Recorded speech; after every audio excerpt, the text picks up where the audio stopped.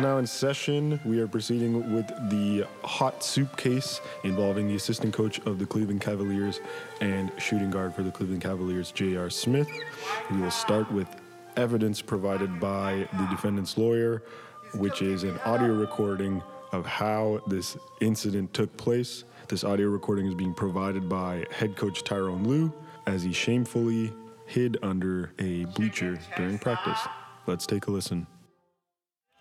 Oh man, so glad I'm done with this practice. I finally drink my soup. Been balling all day. I need a break. JR, where are you? Are you eating soup right now? We're in the middle of practice. And did I see some Henny earlier? I think I saw Henny. I'm gonna tell the coach, and he's gonna light your ass up. Chill. That was brown energy drink. Actually comes in many flavors, including red and indigo. And it's drinking soup, not eating soup because you're mainly drinking it. I'm pretty sure it's eating soup. Soup is a meal, so you eat it. I know this. I've been eating soup for many years. I'm JR motherfucking Soup Boy Smith. I know that it's drinking soup. Yo, I might just throw this soup at you real quick. I'm angry. Yo, throw the damn soup. I'll just eat it in the air, because you eat soup. Catch the soup.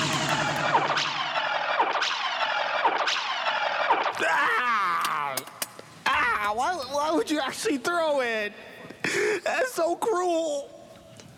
Oh shit! Yo, I didn't know that was gonna. I gotta go. I'm out. Yo, I gotta go. I gotta pick up my son from the hospital. Yo, I gotta go. What's going on, everyone? Episode 41 of High Top Flip Flops. It is Krish. I'm here with Navek. Navek, man, talk to me. How are you today? I'm all right. I'm doing okay. I saw something on the Explore page recently. Explore page of? Instagram. Okay, talk to me. Yeah. It's really just a dwelling ground for so much quality content. Yeah, it's quality and terrible stuff, and usually it's at least directed towards you because they're spies and they know everything that you like. Yeah, with the algorithms and all that stuff.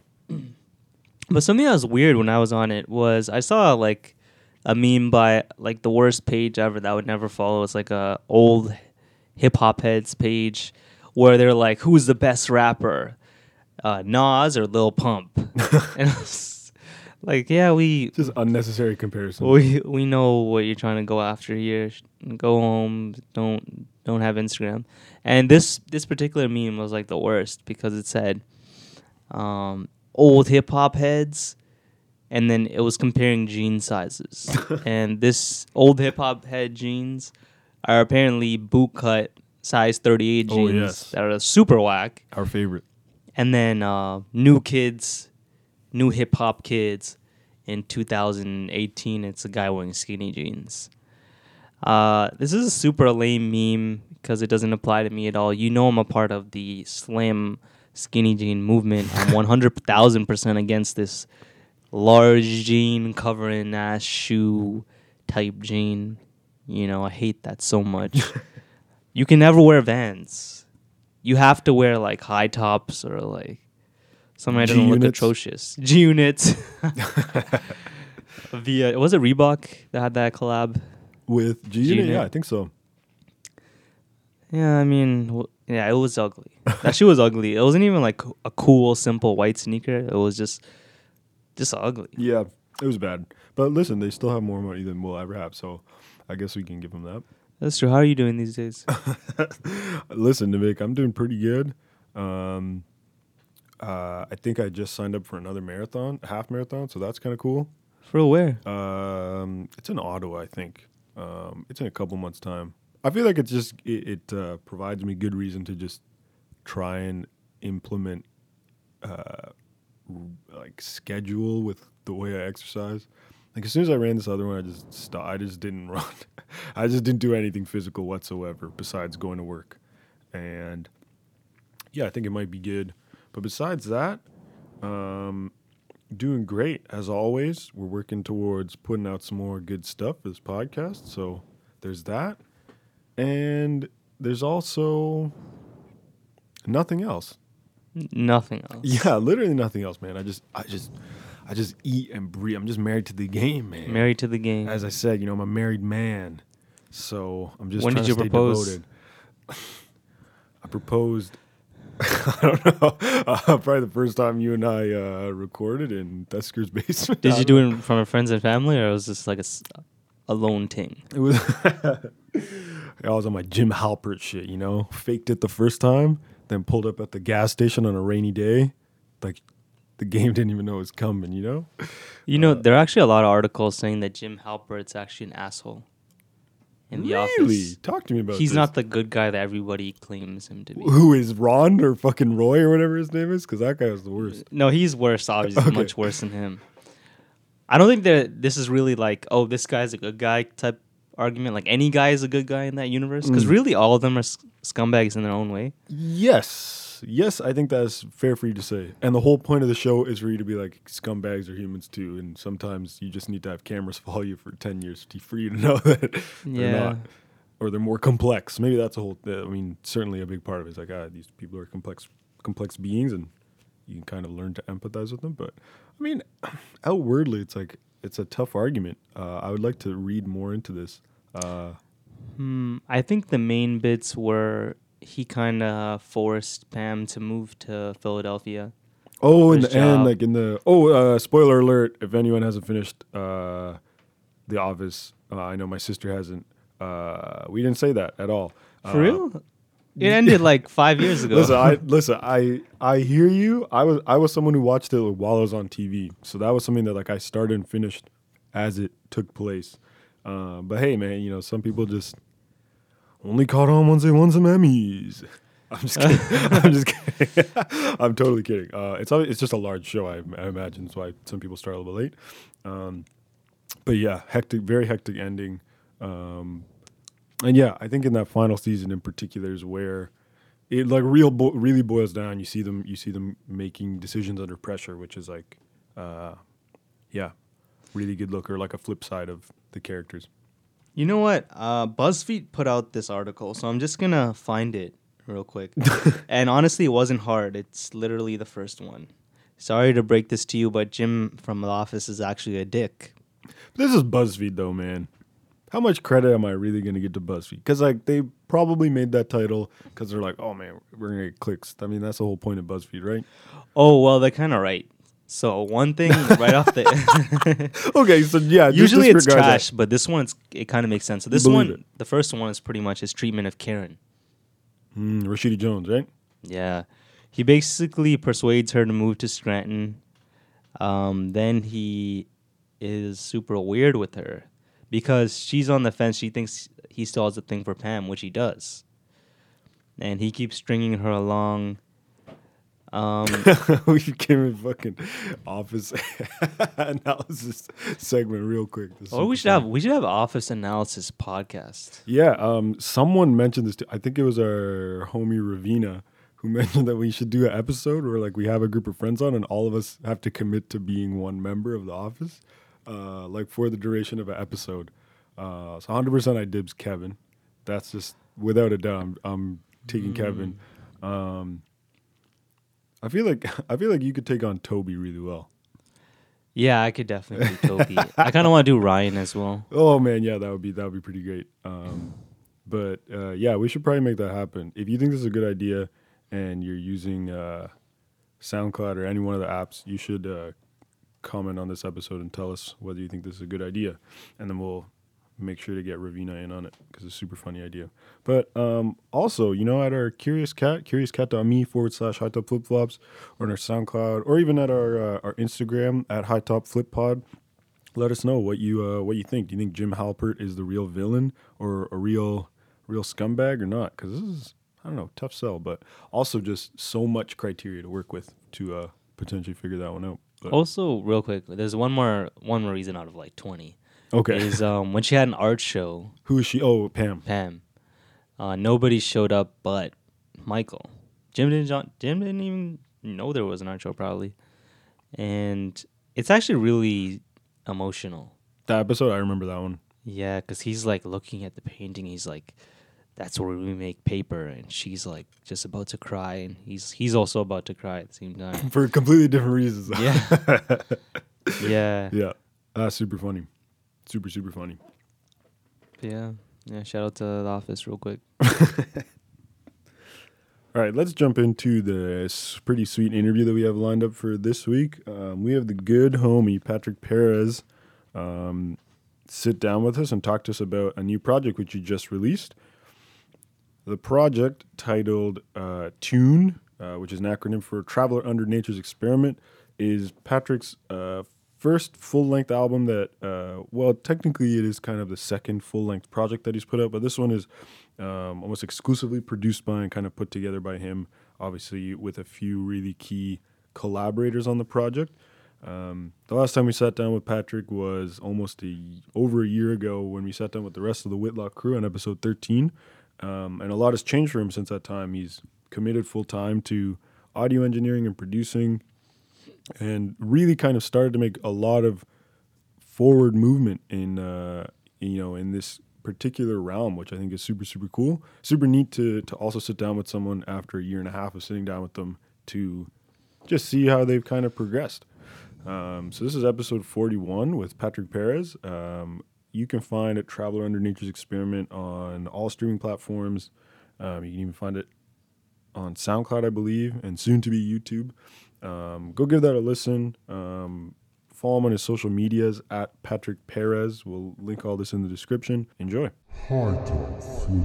What's going on, everyone? Episode 41 of High Top Flip Flops. It is I, Chris, aka Chris, aka Not Chris, aka the Thummel Hemingway, aka Mr. Date Your Girl With You, aka Bash Me Outside because I don't fight, I just get beat up, aka Lil Poopy Dirt, aka Mr. Dr. Do Too Little. Am I forgetting anything? I don't think so. I think that's it. Nah, you're good. And I got my main man, Navake. Hey, it's Navake, aka Navape, aka Mr. Run Up to Your Girl, Say Hello, Then Run Away, aka Tukak Shapur, aka Young Couch, aka That's Not Me, But It Is Me. And we got a special guest today. We have a repeat offender because we like repeat offenders in the context of this podcast only. Sorry, I thought you said rapey offender. Yeah. I thought Oh, dear. You're like, hey, that is fake. That is No not true. shout outs to sex offenders That's or right. rapists. No. Zero shout outs Zero to them. shout outs. None. No. Thank you for the disclaimer. That's very important. However, repeat guests on the podcast are always fantastic because it's great. You know, we get to catch up with them again because likely they're doing great, exciting things as we predict because that's what we do on the show. We got Patrick Perez in the house. If you are a stan of the show, if you're a real flopper, you probably listened to when we were recording back in Pickering. We don't do that shit no more. Yes, we do. We recorded with Patrick and a whole bunch of other guys known as a Whitlock Collective on episode 13. Go listen to it. Actually, don't go listen to it because this episode is going to be way better. But either way, we got Patrick with us today. How are you, man? I'm great. Thanks for having me, guys. Of course, I of appreciate course. it. Thanks for coming to my studio. Yeah, too. man. We're in the studio right now. Yo, mad vibes right now. Oh, man, that kush. All I can smell is kush. Yeah, we got bigger mad kush, right? girls. Oh, yo, chill. I'm doing a podcast right now. Stop touching me. Someone's shaking their romp on Navake right now. Oh, God. Yeah, I'm disgusted. Crazy I'm a faithful studio man. vibes right now. Man, there's soundproof padding on the wall, which is like the first time we've ever recorded in a soundproof room, so that's kind of cool. We got the Raptors game on here. It's great. We're sitting down with Patrick today because Patrick literally earlier this week, Monday, released, I think it's fair to say, your first full-length album that's executively produced by you. Is that fair? Yeah. My first album, Open House, was more of a. I felt like it was more of a full collaboration with vocalists, like artists. This one, I feel like it was really a representation of who I am as an artist, Patrick Perez. So yeah, I would agree with you. Wicked. With that, yeah. An album, the acronym is TUNE. Yeah. But please share with us what that acronym stands for. My album name is Traveler Under Nature's Experiment, and where that came from was before Whitlock. Me and a couple of the guys, like a former flopper, Eric LaChance. Yeah, shout out Eric. Matt Goodman, Marshall Taff. We used to do a lot of photography. You know, we were just a group just like going around taking photos. We used to climb buildings. Oh, and, like, shoot. Next level look downs, boy. The shoes and dope. So we were thinking of a name. Like, what should we call? And then Taff was the one that was just like, let's like Travelers in a Nature Experiment. And I thought it was really cool. We never followed with that because I don't know. We started doing our own things. Yeah, you know? Of course. But I really liked that name, and the acronym was Tune, and I just felt like I could kind of bring that towards my music, and it was just a part of my history too, of like just living and Tune just felt right, and I don't know, I'm happy with the album name. For sure. Yeah.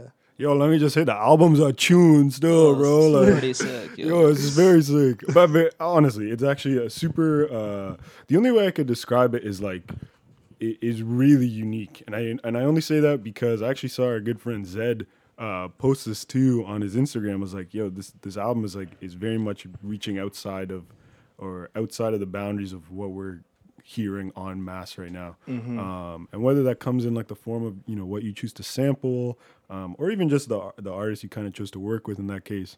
Very much just highlight the fact that you are trying to kind of experiment and work with like a lot of different sounds, you know?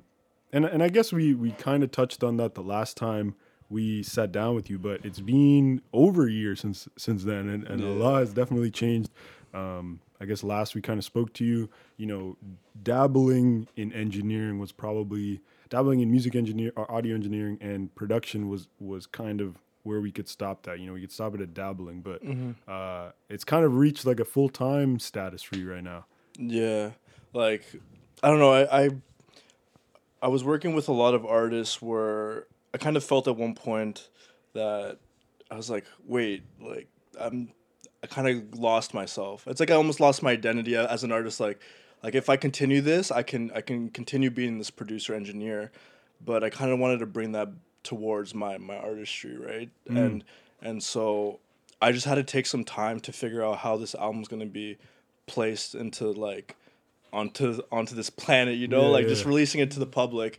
And this album was probably like a year and a half old. There's like some songs like the first track is like 3 years old. Right. And it was just taking a lot of time, but I wasn't like rushing to release this.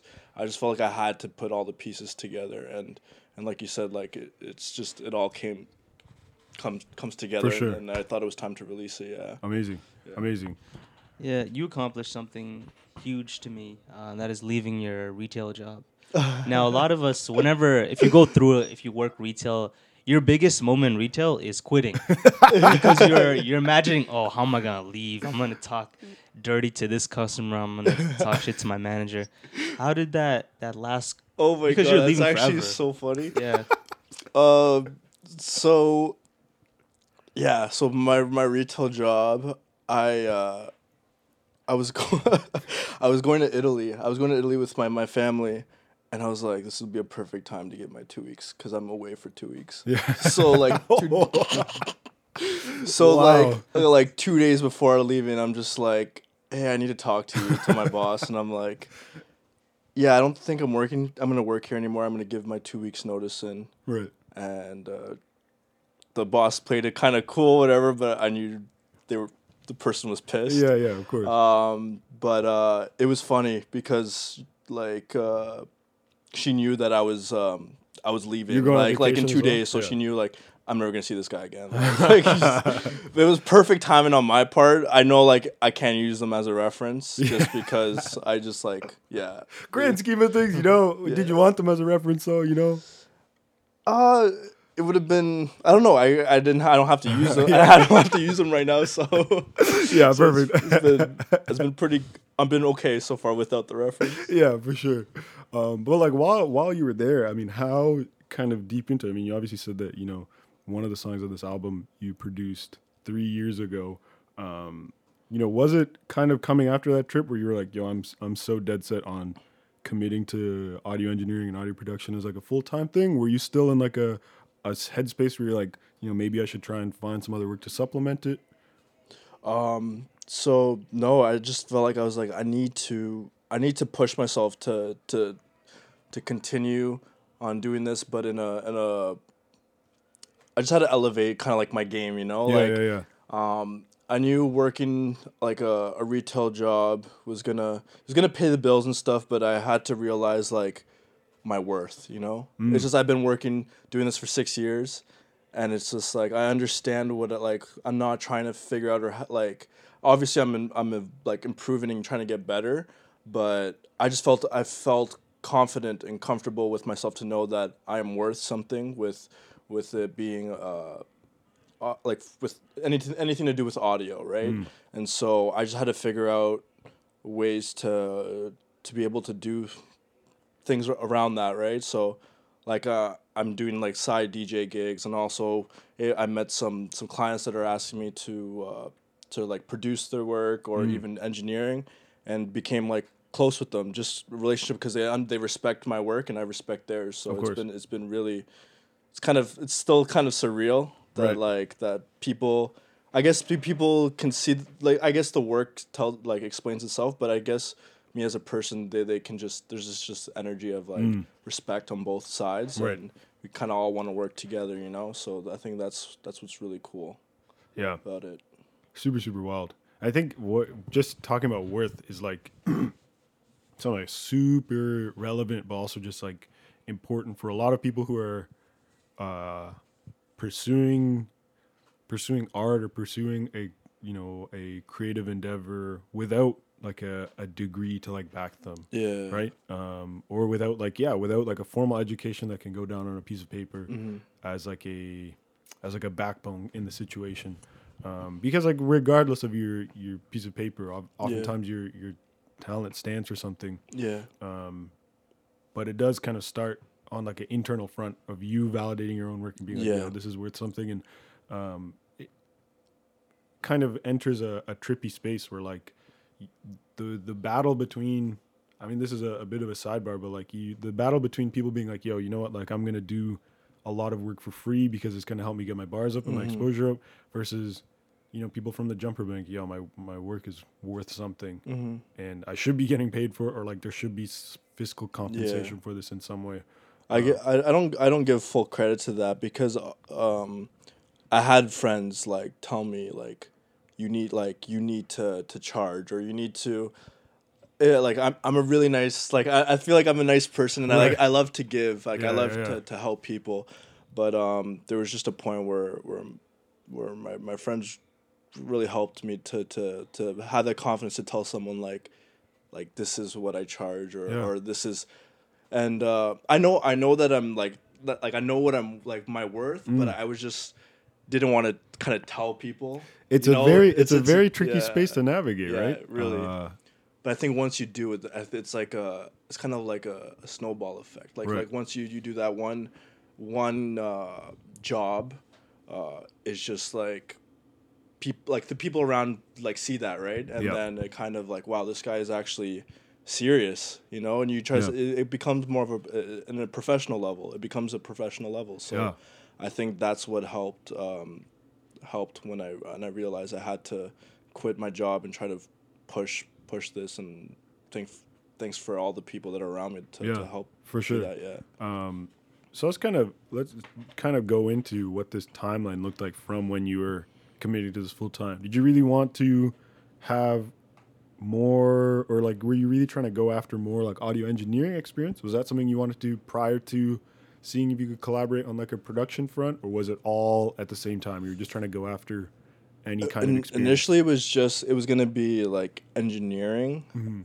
because I didn't want to like charge for music, like production, because I feel like when it comes to music, it's very personal to me. Right. Like we're like I don't want to be selling beats and like mess on SoundCloud, like selling beats like give me money, not like I think it's a very personal thing for me, and I need to have a chemistry in order to work with you, right? And so even before meeting or before working with someone and like having them as my client, like I meet them, we go and like we just discuss things. I hear their projects, I hear their point of view, and if there's just like a good relationship there, chemistry there, then like I go forward with it, and if they ask for production, it's like I kind of understand where their head's at, but I don't like to. It's more of a exclusive or like private for selling production. So mainly initially I thought of just engineering, because like that's a good way for me to make money, but I never really thought of just selling my music to like other artists. For sure.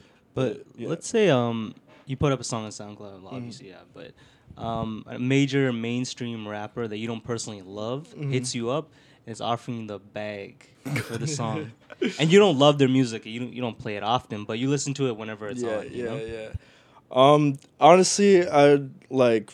As I'm getting older, we're all trying to survive. I'm not trying to think about. I'm not a materialistic person. Like I'm not thinking about getting cars and stuff, but like I'm trying to live. Of course, yeah. And if they want to use it, I'm flattered. Yeah. Like, yeah, for sure. But I'm not gonna. I just don't want to seek out like people to like be like buy my music. You know, if they want to use it, like like for sure, like, and then let's make a deal. Let's make with the contract. Yeah, on the side, guys, Patrick Perez has a separate SoundCloud account, literally called Patrick Perez with an extra Z, and it's just full of Drake type beats and Young Thug type beats. If you're trying to buy, obviously. Just joking. Patrick doesn't have his own SoundCloud account. But and how did that kind of go for you? I mean, I imagine it involved a lot more, or exclusively involved outreach from your end, being like, hey, I really like this music.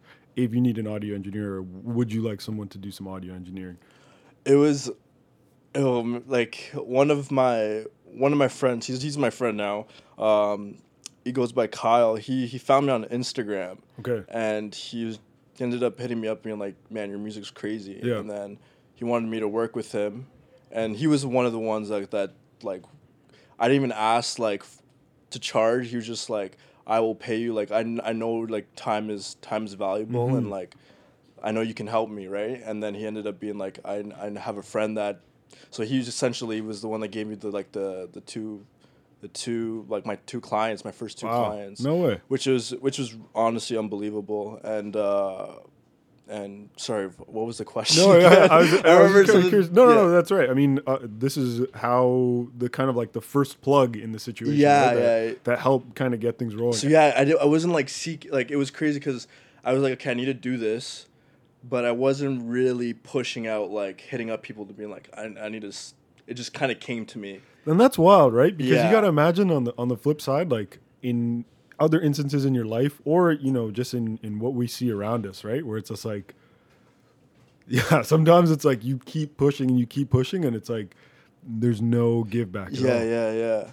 Which is a frightening thing. It's an exhausting thing above all things, but it happens all the time. It happens all the time, but you just have to kind of keep moving forward. And then sometimes you can unexpected things can happen. Yeah, in this case, Kyle, man. Yeah. Wow. Shout out to Kyle. Super cool. And where is this? Was this person based in? They're from. He's from Toronto. Cool. His artist name is El Cash. Okay. We're working on a project with him. Right on. It's a Spanish project. No way. I've never done before. Wow. So this is like I've always loved to try new things. Yeah. So this is like our first project, and he's gonna be doing like Spanish lyrics, vocals. Holy. So it's gonna be really. That's wild. And is it what genre? What would you classify it under? Oh man. Is it like Latin like music? There's some styles of Latin music, but it's very.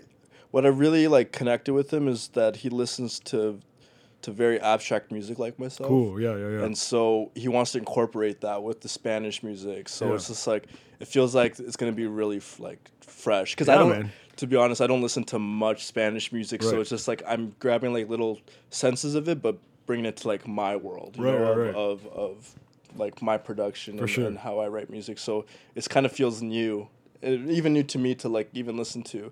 So it's exciting. I don't know when that's going to be done, but we're working on that right now. Of course. Yeah. Because when, I don't know about you, Navig, but when I think of Spanish music, I think of like J Balvin. Like I think of like reggaeton music, which isn't always the case. Like there's going to be some of that in there, but like it's going to be, there's like, let's just say like that with like synthesizers, Man, it's that's going to, wild.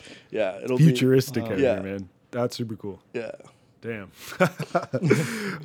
Speaking of collaborations, or at least like collaborators, there's someone that you've been able to work with from like the UK very recently. Her name is Amori.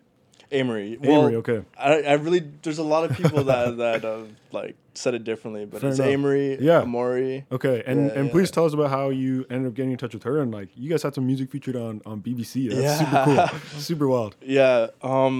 So my friend Chris Grosso, I knew him since I was like 4. Wow. He's he was in a group on like Facebook or Instagram. I'm not sure. It was like a marketing group because he's more of a business guy. Gotcha. Since so she was in that group and she hit him up, being like, check out my page, which is funny because her name's Paige. Oh right. So yeah, he then was like, oh, I know like a producer if you're interested, and then he showed me her work, and then he showed her mine, and then from there she was like, yeah, like let's talk, and we connected from there. She went to LIPA, the pop school that Paul McCartney opened in Liverpool. Shoot. Is it a high school? No, it's like kind of like a college, I would say, or university, a university over there. So yeah, she went to that school, and she was like she was close to graduating at that time when I met her.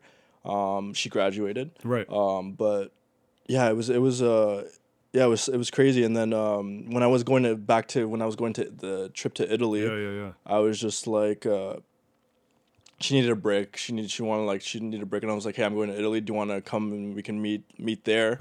And she flew over, and I was with like my family and my friends, and so she got to meet them, and we just talked about music and just like kind of planned it out. And we ended up when I came back home, that's when we were focused to like complete Volume 1, which was the EP that is her project. So yeah, that's how we connected, and ever since it was just we're kind of just now planning what's the next step for her projects. Yeah, man, crazy. Yeah, super wild how you end up kind of coming across people like that, and also trippy that it's like in Europe it's like a whole different ballgame. It's like you're just trying to reach a different country for a couple of days, like very accessible. Yeah. What's the difference there? How many hours? Italy to England to Italy. England to Italy. I think it might have been like 2 hours from England to Italy. Crazy. It's kind of wild. Dude. That's like Ajax to Brampton. It's like 3 days behind between those. You know? Exactly. Wow. Yeah, seriously. That's a mission. Let's talk about this trip in Italy though, because like this is an interesting fact about Patrick that I want you to share with them. Yo, talk to him about your parents and their friggin' basketball legacy real quick. So both my parents they played international for El Salvador. Yeah. When they were like about, I think they were young, like 20s, in their 20s, like early 20s. Yeah. So yeah, they played international, and I think that kind of helped me to like learn what to be like driven for something. They've worked really hard. Their stories of how they trained for that, and man, I can only imagine. And so I feel like that's one thing that we can relate to. Me and my parents is just like doing what you love and just like knowing, like working hard for it. Right. So yeah, like if I half-assed this, then they would be like, no, you're like go to school, or you know. If you're sitting in the basement playing Fortnite every day, it'd be a different story. They don't know about that. No, I'm joking. No, but they're very supportive. Like they understand what I'm trying to do, and they see the outcome of it, and they know that even like you guys coming here to do this podcast, they're happy to hear that like people are here to come and just talk to me. Yeah. So, Patrick's got friends, guys. Yeah. So yeah, they've been really supportive, and honestly, I couldn't be doing this without them too. So yeah, shout out to pops and moms. Yeah, man, super neat. And they were out in Italy hooping. Yeah, my dad was the coach, and it was my mom's team. Damn, man. It was like what was it, the 55 plus team? Yeah. It was fun. It was so much fun to just watch them play. It was very like Yeah. Did your dad beat me in basketball? Yeah. Yes. Yeah. Whoa, bro! You don't even know how I play. I know how he plays though. Have you seen? I'm half as good as him, so that's like, man, that's rough. Yeah. They're just their cardio is a little low, you know. Hey man, that's all right. It's like probably like 25 on like 2K rating, Yeah. you know. Shit. But, hey man, he's got the old man strength. That's like a quintessential thing when you like get old playing basketball. It's like you just have the strength that like no youngin will ever have on you, you know? I just can't imagine my dad teaching me to ball at a young age, because my dad bounces a ball like one hand is behind his back and he's serving you food with the other. So that's kind of wild to me. Wow. Yeah, we used to like when we were kids. Like I have two sisters as well. Right. We used to go to the park, like when we were like in the summertime almost every day, and my parents would put like cones on the ground. Like, all right, so you do layups like this, like jump shot right over here. So, but when I was younger, I was more into soccer, so I would be like kicking a soccer ball by myself while they would all play. They're doing friggin' and I wish drills. I played basketball like when I was younger. I wish I got into it. Like I love it now more than ever. I feel like I'm still growing a passion for it. Right. But it's more so of just like the game itself. Yeah. Obviously, I love playing, but obviously, I'm not thinking like NBA. You know, you're not thinking about going pro at the age of 24, man. Like, come on, come on, man. Anything is possible, but you just gotta bet on yourself. You know, shut up, Fred VanVleet. Hashtag bet on yourself. Trippy though, you know, like at least trying to or finding a comparison, or at least your parents also kind of seeing that there's underlying value to your creative endeavor too, right? Yeah. Because so often we talk about, second generation Canadians or just immigrant parents, yes, wanting the best for their children, but also seeing that like finding work or pursuing a career with like stability, particularly like financial stability, and a lot of those things are put at the forefront of, kind of what's important. Yeah. And needless to say that's not to imply that it isn't lucrative to pursue music, but it doesn't have that same, the like risk factor ends up being a lot higher because of how much trust you need to have in yourself, and how much you kind of have to prove to so many people, versus a plethora of other jobs that kind of don't necessarily involve that. But yeah, shout out to your parents for sure. Yeah.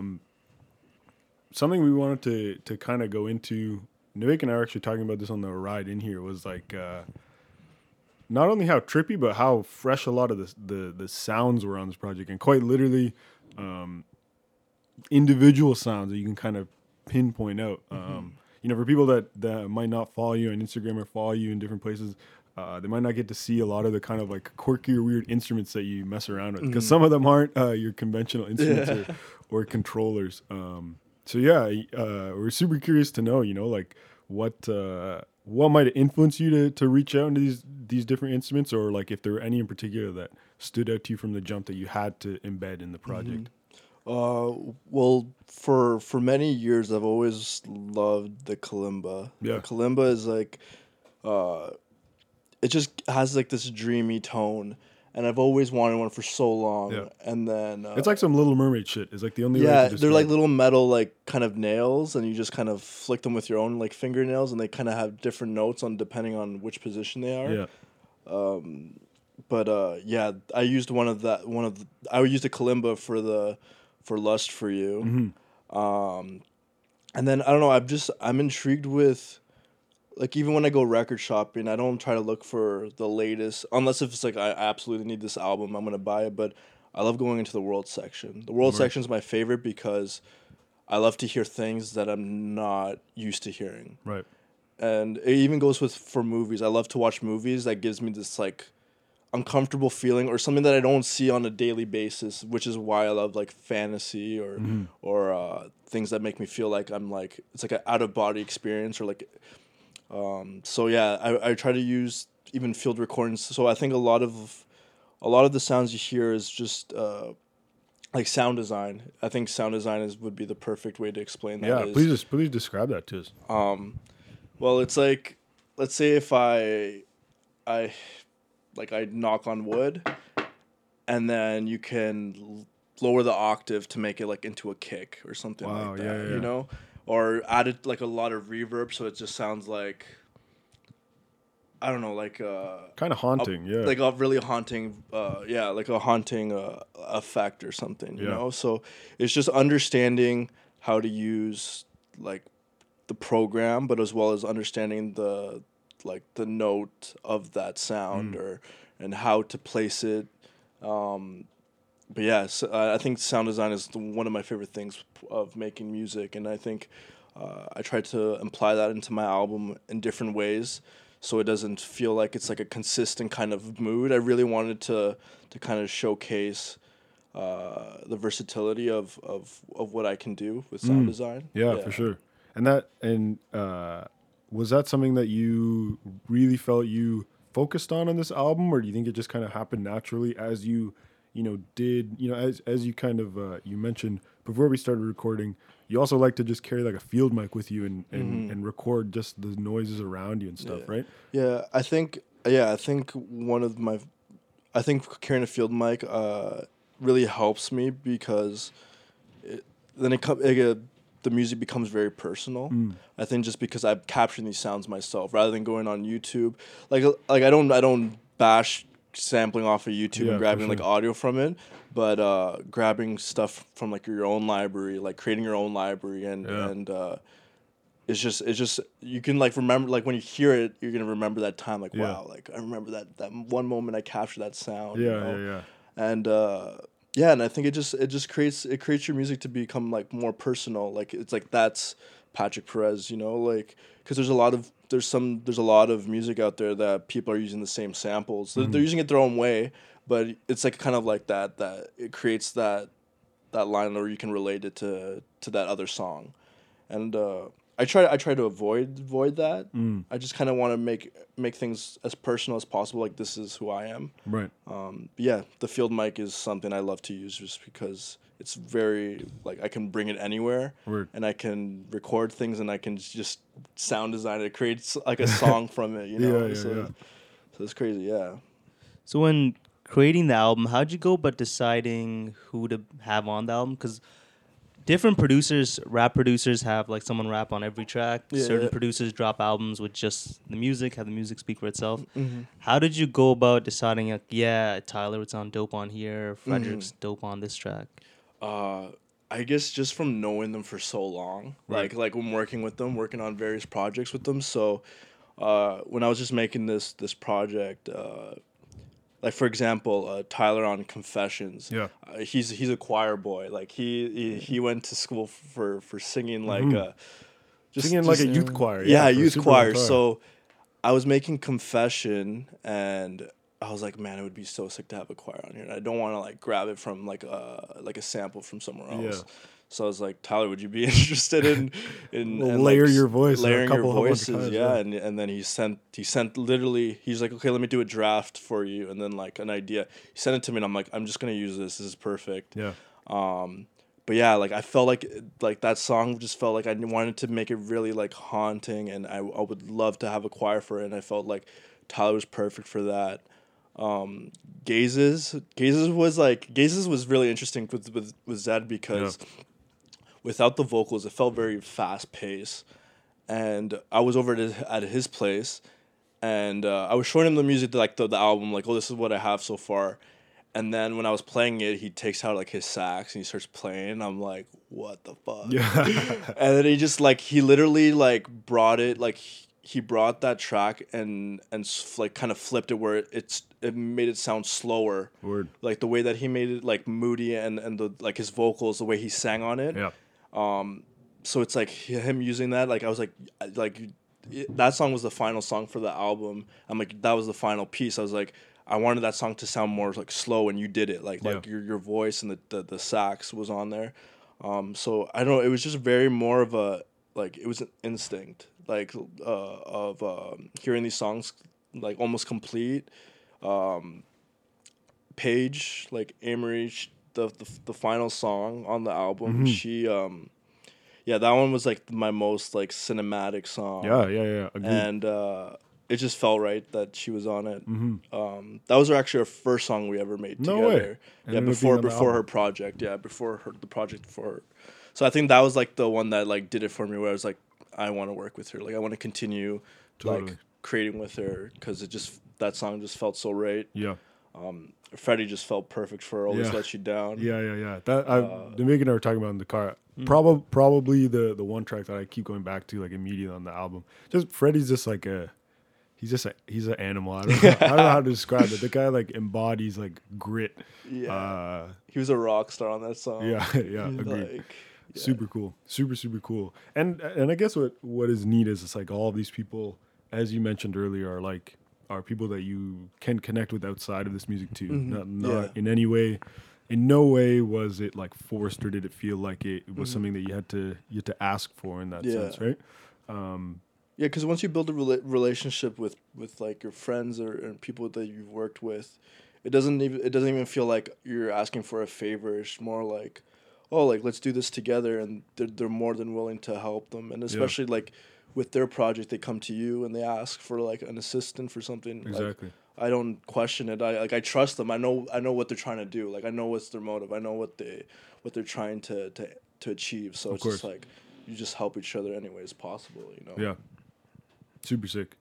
Honestly, man, you've kind of covered so much of what we wanted to ask for the most part, but we have to jump into a new segment of the show, which we certainly didn't have when we last spoke with you. But this segment's called 3P, shout out Lil Wayne, where we ask you 3 different questions, all in sets of 3s. And you can take as much time as you need to figure them out, because sometimes they're trippy. The first one, pretty straightforward, I think. Who are 3 artists you often revisit as a point of reference for your music, whether on like an engineering front, or whether, kind of coming to you needing a sound or needing to revisit an artist to look at, how they chose to make their music. I know one for sure. I'm trying to think of the other 2. The one that I know for sure is like, I just feel like I have a connection with their music. Like everything that they release, I'm just like, this guy understands me, man. Yeah. Like this, I would have to say Lapalux. Okay. He's an artist. He's the only, I don't know if he still is, the only UK artist under Brainfeeder, which is Flying Lotus's label. Right. I don't know. He's just his sound design is incredible. Right. And I think that's the one thing I hear his music and I'm like, man, this guy's not afraid to try new things and like experiment and feel like, oh, this can work.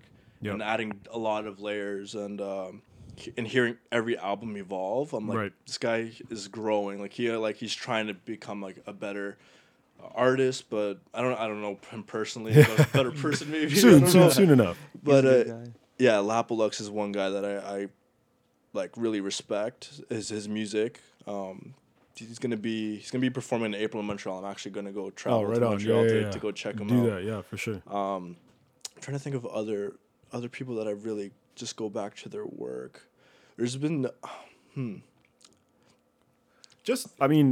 I don't want to interject in any way, but I remember you very vividly talking to you after you had seen at Massey Hall. It was Nicholas Jar. You saw Nicholas at Massey Hall, right? Yeah. And I think it was super funny because the way you had mentioned it to me was like, oh yeah, like I can't wait to go to the show and just like study his set, which I thought was the first time anyone's ever kind of said that to me. But I imagine in that sense, he's also someone that you kind of look back at how he chooses to construct his music. Well, it's funny because before going to that show, I didn't know much of his music at all. No way. I guess you went with Jacob. I went with Jacob. Yeah, he told me about it, and I was just like, I know who Nicholas Jar is. And I know what type of musician he is, like an electronic musician. But I never really knew much of his work. I just knew he was mad talented. I've seen like a bit of his live set, so I was like, it'll be cool to go see. Yeah. And the guy opening was a UK producer named Actress, which is one of my Actress is one, I guess, another guy that's up there for producers. But going to that show, I was just like, this is very similar to what I want to do. Like, it's kind of gave me a clearer picture of how I want to perform. Yeah. They just have like all their gear around them, and how it's like their own laboratory on a stage. You just see them working rather than just like DJing the music. Like, you can always kind of, like, what I want to do when I'm performing is kind of it's like remaking these songs live, you know. They're gonna sound different than the album, but you're gonna have like little hints of sounds, maybe like the specific sounds that you'll remember from each song will be a part of the live set. But yeah, just having like a laboratory happening in front of you for sure. Yeah, that's something that I really want to do, and probably in the next couple of months. That's what I'm gonna start planning. The next project to kind of accompany this live right performance. On. Heart on flip-flops. What are 3 movies that left you speechless? 3 movies? Yeah. The one movie that I think like changed my life since I was a kid was Lord of the Rings: The Fellowship. No way. Yeah. Talk to us about that one. I think it was just first the director, but also writer, how someone can actually create a world, world like language, cities, like different like human races, orcs, race, like people that are elvish. You know, I was just blown away. I just felt like I was living in that like universe. Yeah. And then the music was the one that really sold me, like the score for it.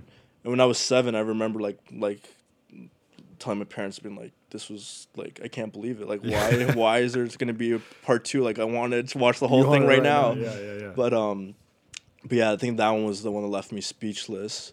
What are some other great movies?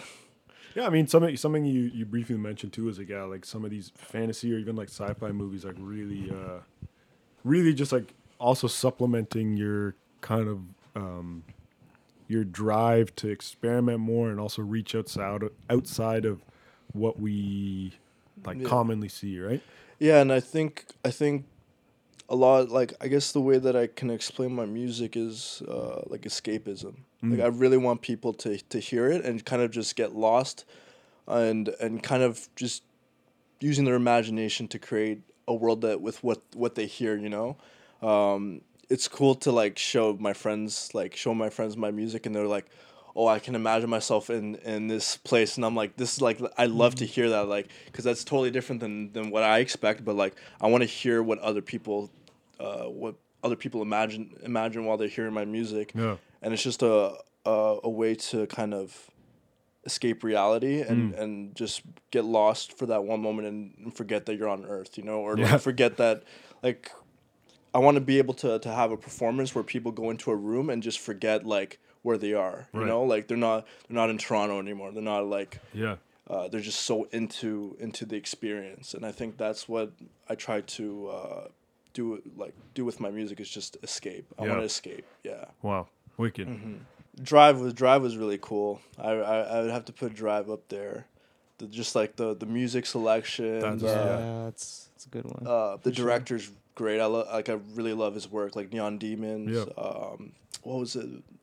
What was the other one?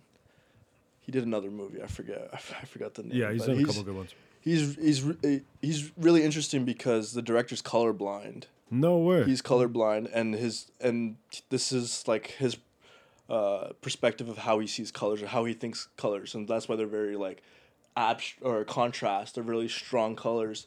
And it's just like I think he has someone to explain these colors for him, and he's the one like. That's a trip. It's that's really insane. Yeah, it's really interesting. So that's why I really like his work. It's very, it just brings it to like a more of a personal level on his end, right? So it's really cool to see artists being able to not be afraid to like be like, this is what I stand for. Yeah. And I'm gonna go with it.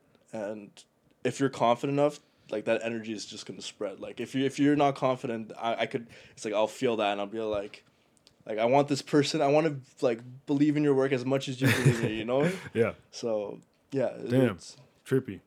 Drive, and then let me think. There's just I watched so many movies, but I just can't. Fair enough. No, that's okay. I guess I'll keep that for now. I'll replace the third pick with this question. Have you ever watched a movie that you thought storyline was good, but the film wasn't complete for you because the soundtrack or the scoring was shit? Have you ever watched a movie where like, this is a good story, but like the soundtrack ruined it for me? Not really, to be honest. I never really thought of that. It's more the opposite, like, oh, wow. of I'm so attached to this movie because of the score. I never really thought it like if it's shit, I don't even think about it. Yeah, I'm just like watching the movie and I'm like, okay, this is all right. Yeah. But if it's like a movie with like a crazy score, then I'm like blown away. Right. One movie I saw recently that I recommend people to watch if they're really like if they're into like synthesizers and like the score. I felt like the score did the movie like really well. Was it's on Netflix now. Good Times. Okay. Ryan or what's the Twilight guy's name? The vampire Patterson. Robert Pattinson. Robert Patterson. Yeah. He's like the leading actor for that. But That's on Netflix? yeah, it's on Netflix That's now. super hard, isn't it? Yeah. That's really good. Like, Have you seen amazing. No, that's something I felt like I was watching with someone and then I fell asleep. Not because it's a bad movie at all, just because I'm tired all the time. But I didn't know it was out already. Wow. Yeah. On Netflix, damn. It's out, and the artist that scored the film was how do you say his name? I always forget like to say it because it's like 10 Point Tricks Never or 10 Tricks Point Never. That's his name. Okay. 10 Tricks Point Never. Okay. I think he's up there for like one of my favorite artists too. Wow. Okay. He just like he's working with like just like the badass people. Like he's an electronic musician. They would say like avant-garde artist. But he's well respected in like in the music. Like he in Good Times he had Iggy Pop featured in one of his songs, which is huge. And then he just produced what's his name? Do you guys know the band Talking Heads from like the 70s? The lead singer, I forgot. He just released an album just like today or a couple of days ago, and he produced the album for him. He was one of the synthesizer, like he played the keys on it too. That is nuts. But yeah, he scored the Good Times film, and it was just like incredible. Okay. I thought it was super. It made it so intense, the movie. Right.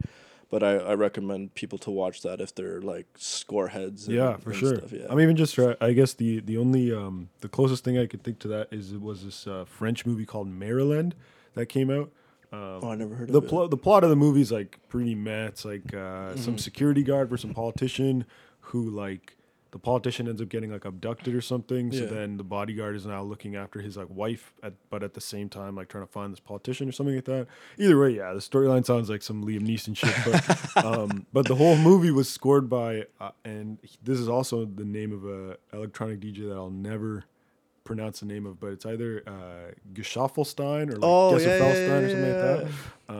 Who like very He's like a German. Is he German or French? I think he's French. French, yeah. right. And very famously produced what is it? Send It Up. Yeezus, he off produced some of Yeezus, Yeezus, yeah. Which was like that was huge. There was like sound very very aggressive sounds. very I bet. aggressive, like very industrial. Everything sounds like clanking metal, which is super cool. Yeah. That's his music. And same idea. Like all of the whole movie, you could tell it was scored by him, but also a unique kind of branch out for people to reach out to electronic producers to score something in full rather than pulling out kind of one or two songs, which I guess was done for Tron as well with Daft Punk. Yeah, Daft Punk scored their which is super cool. Yeah, that was really cool. yeah. I watched it recently. That was really good. Yeah. Just to kind of think of that intersection, right, where you popular musicians or people kind of innovating on a music front, be involved in filming. And seeing that happening, it shows like it's doable. Like it's like that's something I want to do. Yeah. Like is scoring a film and seeing these artists that like I respect doing it. I'm like I can do it too. Like there's proof it's happening. Yeah. And by the time this episode comes out, we'll give credit to him right now. Patrick scored our skit on this episode. So while we're recording, we have no idea how it's going to turn out. But by the time you're listening, it's probably going to be the best thing you ever heard. So fantastic. That's kind of wild. His music is going to be over like our absolute kind of a very weird skit. Just the absolute worst soup. thing. Yeah. It'll be fun. But you know what? Thankfully, Patrick is an open-minded individual. Hey, thank you in advance for helping us out with that. It'll probably be fun. And the last 3P question for you, which will be a rapid fire off the top of your head. Try and think of this one. 3 places that you want to DJ or perform your music live before you die. Okay. North York, number one. Obviously. Young and Shepherd Station. What up? Yes. Massey Hall would be cool. Massey Hall would be so good. Seeing Nicholas Jar there performing the way he did, it was just like, I want to do that. And also I've seen a lot of artists, like a lot of electronic musicians that they're performing in theaters. Wow. And I think like, man, that'll be an experience just because of you can have, I don't know, I think that's just very crazy rather than people expecting to be in a club environment. Yeah. Be seated, let it be a completely unique or a different experience. Obviously it depends on like if you want to make it a dance set, I would say, yeah, you can find a place like a club to do that, but just kind of creating like a atmosphere. I would love to do in a theater where people can just sit and see a light show with that, or even just be lost in fog. I would love to be performing with like just a bunch of fog everywhere where people can't even see the person beside them. They literally have to trust their ears, kind of like use their ears to hear what to kind of guide them rather than having someone beside them. Maybe one person beside them might not fuck with it, and if you see them, you'd be like, oh, okay. Like it kind of distracts you from For sure. But having like a lot of fog, I feel like people will just get lost and just trust their own instincts. Like, do I like it? Right. Do I like what I hear? Do I not like what I hear? Wow, that's a super I've never considered that. That would be wild. Yeah. Hopefully no one farts, because then it's just like a big problem. But it's kind of like making you lose like your sight and trusting your just like an experience with just trusting your ears. Yeah. And maybe just very minimal lighting. These are just ideas that I wanted. Of course. I might pull out from my yeah, performance. man. Yeah, whoever's listening, man, you can make this happen. You just hit Patrick up. we'll tell you how to do that eventually. But super cool. Yeah. Would you ever, or like when you were in Italy, or even just like in anywhere that you traveled, have you seen or checked out other venues overseas, or even in like Montreal? Unfortunately not. I wanted to, but I was like with family, and like it was just tough to go to a club. But I was like recommended from my friend from Scotland to go to like Berlin. I know there's a lot of clubs there that are great. But I haven't yet. I really want to though. That's that's something that I definitely want to do before like I die or something. Yeah, of course. Yeah, that was a strong question before you fucking die. Yeah. No, listen, man. This is really just the kind of tip of the iceberg for you. Obviously, with this album dropping and all of the kind of work you're doing, whether on an engineering or on a producing front. We pretty much have reached the end of this episode, but I think to end it differently than we regularly do, we'll kind of ask you one last question. It's like, the question I'll ask you is, what story do you want this album to tell, or what do you want someone to kind of think about when they listen to this album? What I want this album to do is, well, I think I said it before, is like escape. When you hear it, you just kind of get lost in this world where you just have I want people to use their imagination.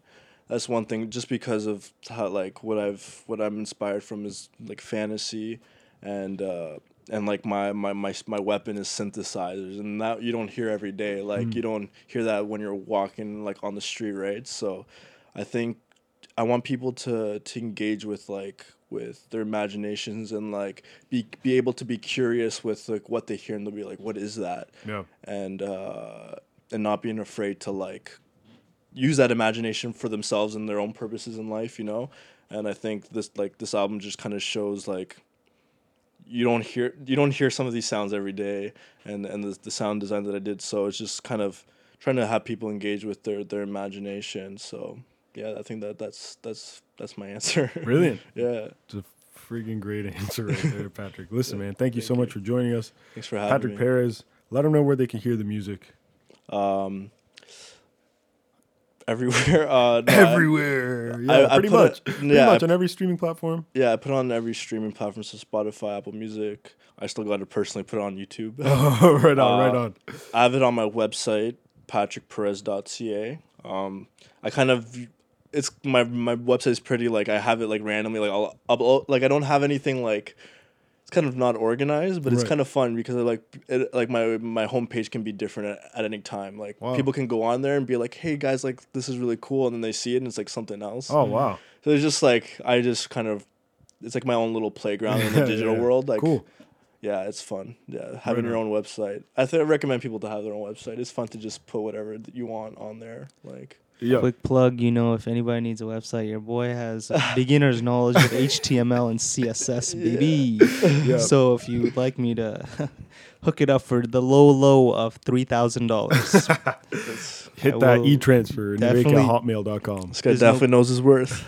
It's definitely Nivek knows his worth. Okay, I'm worth like $20. I'll do it for like $20. But you can only e-transfer me because I'm not. I'm not trying to meet you in person. No meetups. Just write down on a piece of paper what you want me to do. Patrick, thank you again for joining us, man. We're excited that this album's out. We're excited for the live shows and for all the other work that's going to come along with it. And thank you for sharing more insight on how this album kind of came together. Thank you for having me. I appreciate it. Thanks, of course, for traveling here. Oh man, we traveled so far. Man, it was so far to get from Pickering to North York.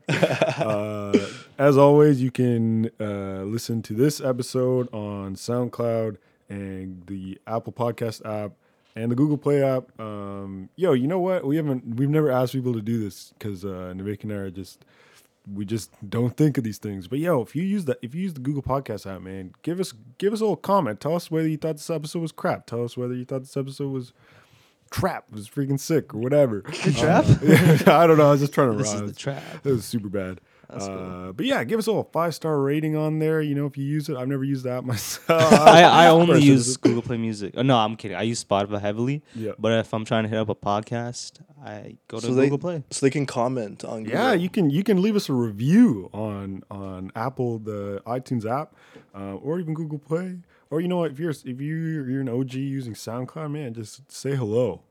At this very specific second on SoundCloud, I want you to just comment hello. Where can they leave anonymous questions to? Oh, thank you, Patrick, because Patrick loves the anonymous questions. They send like 15 every time. Yeah, that's right. He really does.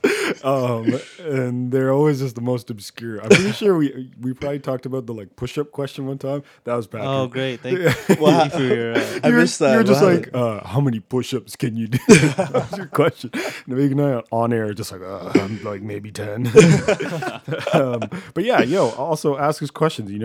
If there's anything you want us to answer while on air, hit up curiouscat.me/high top flip-flops and ask us just about anything and everything. Just don't ask us about push-ups because that's like a touchy subject.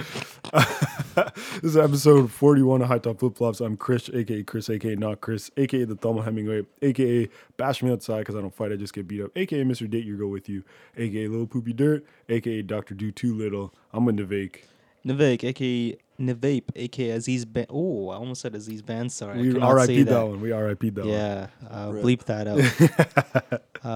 Tupac Shakur. That's the new one. A.k.a. Little Couch. And we got Patrick Perez, a.k.a. Man, you got any AKAs? I really tried to think of one for you on the show, but I struggled. A.k.a. PP, Little PP. Oh, okay. A.k.a. Little PP. We're signing out. Everyone say bye on 3. 1, 2, 3. Bye.